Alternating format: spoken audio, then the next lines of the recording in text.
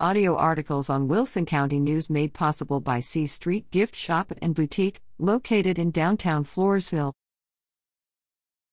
Police arrest armed, dangerous fugitive after pursuit.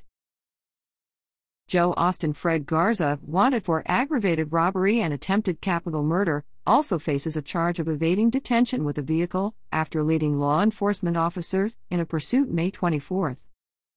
Garza, 23, allegedly robbed an individual May 5 at gunpoint in the 1100 block of Plum Street in Floresville.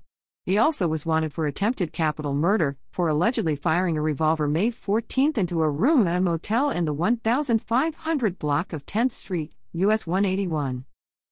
On Monday afternoon, Garza fled officers who responded to a report of a vehicle accident near Plum and 4th Streets in Floresville. He led Wilson County Sheriff's Office deputies on a high-speed chase on FM 1303 north of Floresville, according to Chief Deputy Clint Garza.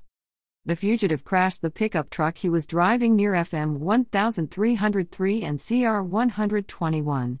Officers requested EMS. The wanted man was transported to Connolly Memorial Medical Center with apparent minor injuries as a precaution, the chief deputy said.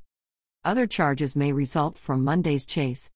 Garza was previously indicted on charges of aggravated assault with a deadly weapon and unlawful possession of a firearm, after allegedly shooting at a man in Floresville in September 2020. The firearm he used in the shooting was in his possession before the 5th anniversary of his release from confinement, following his conviction on another aggravated assault charge in October 2017. Reader at WCNonline.com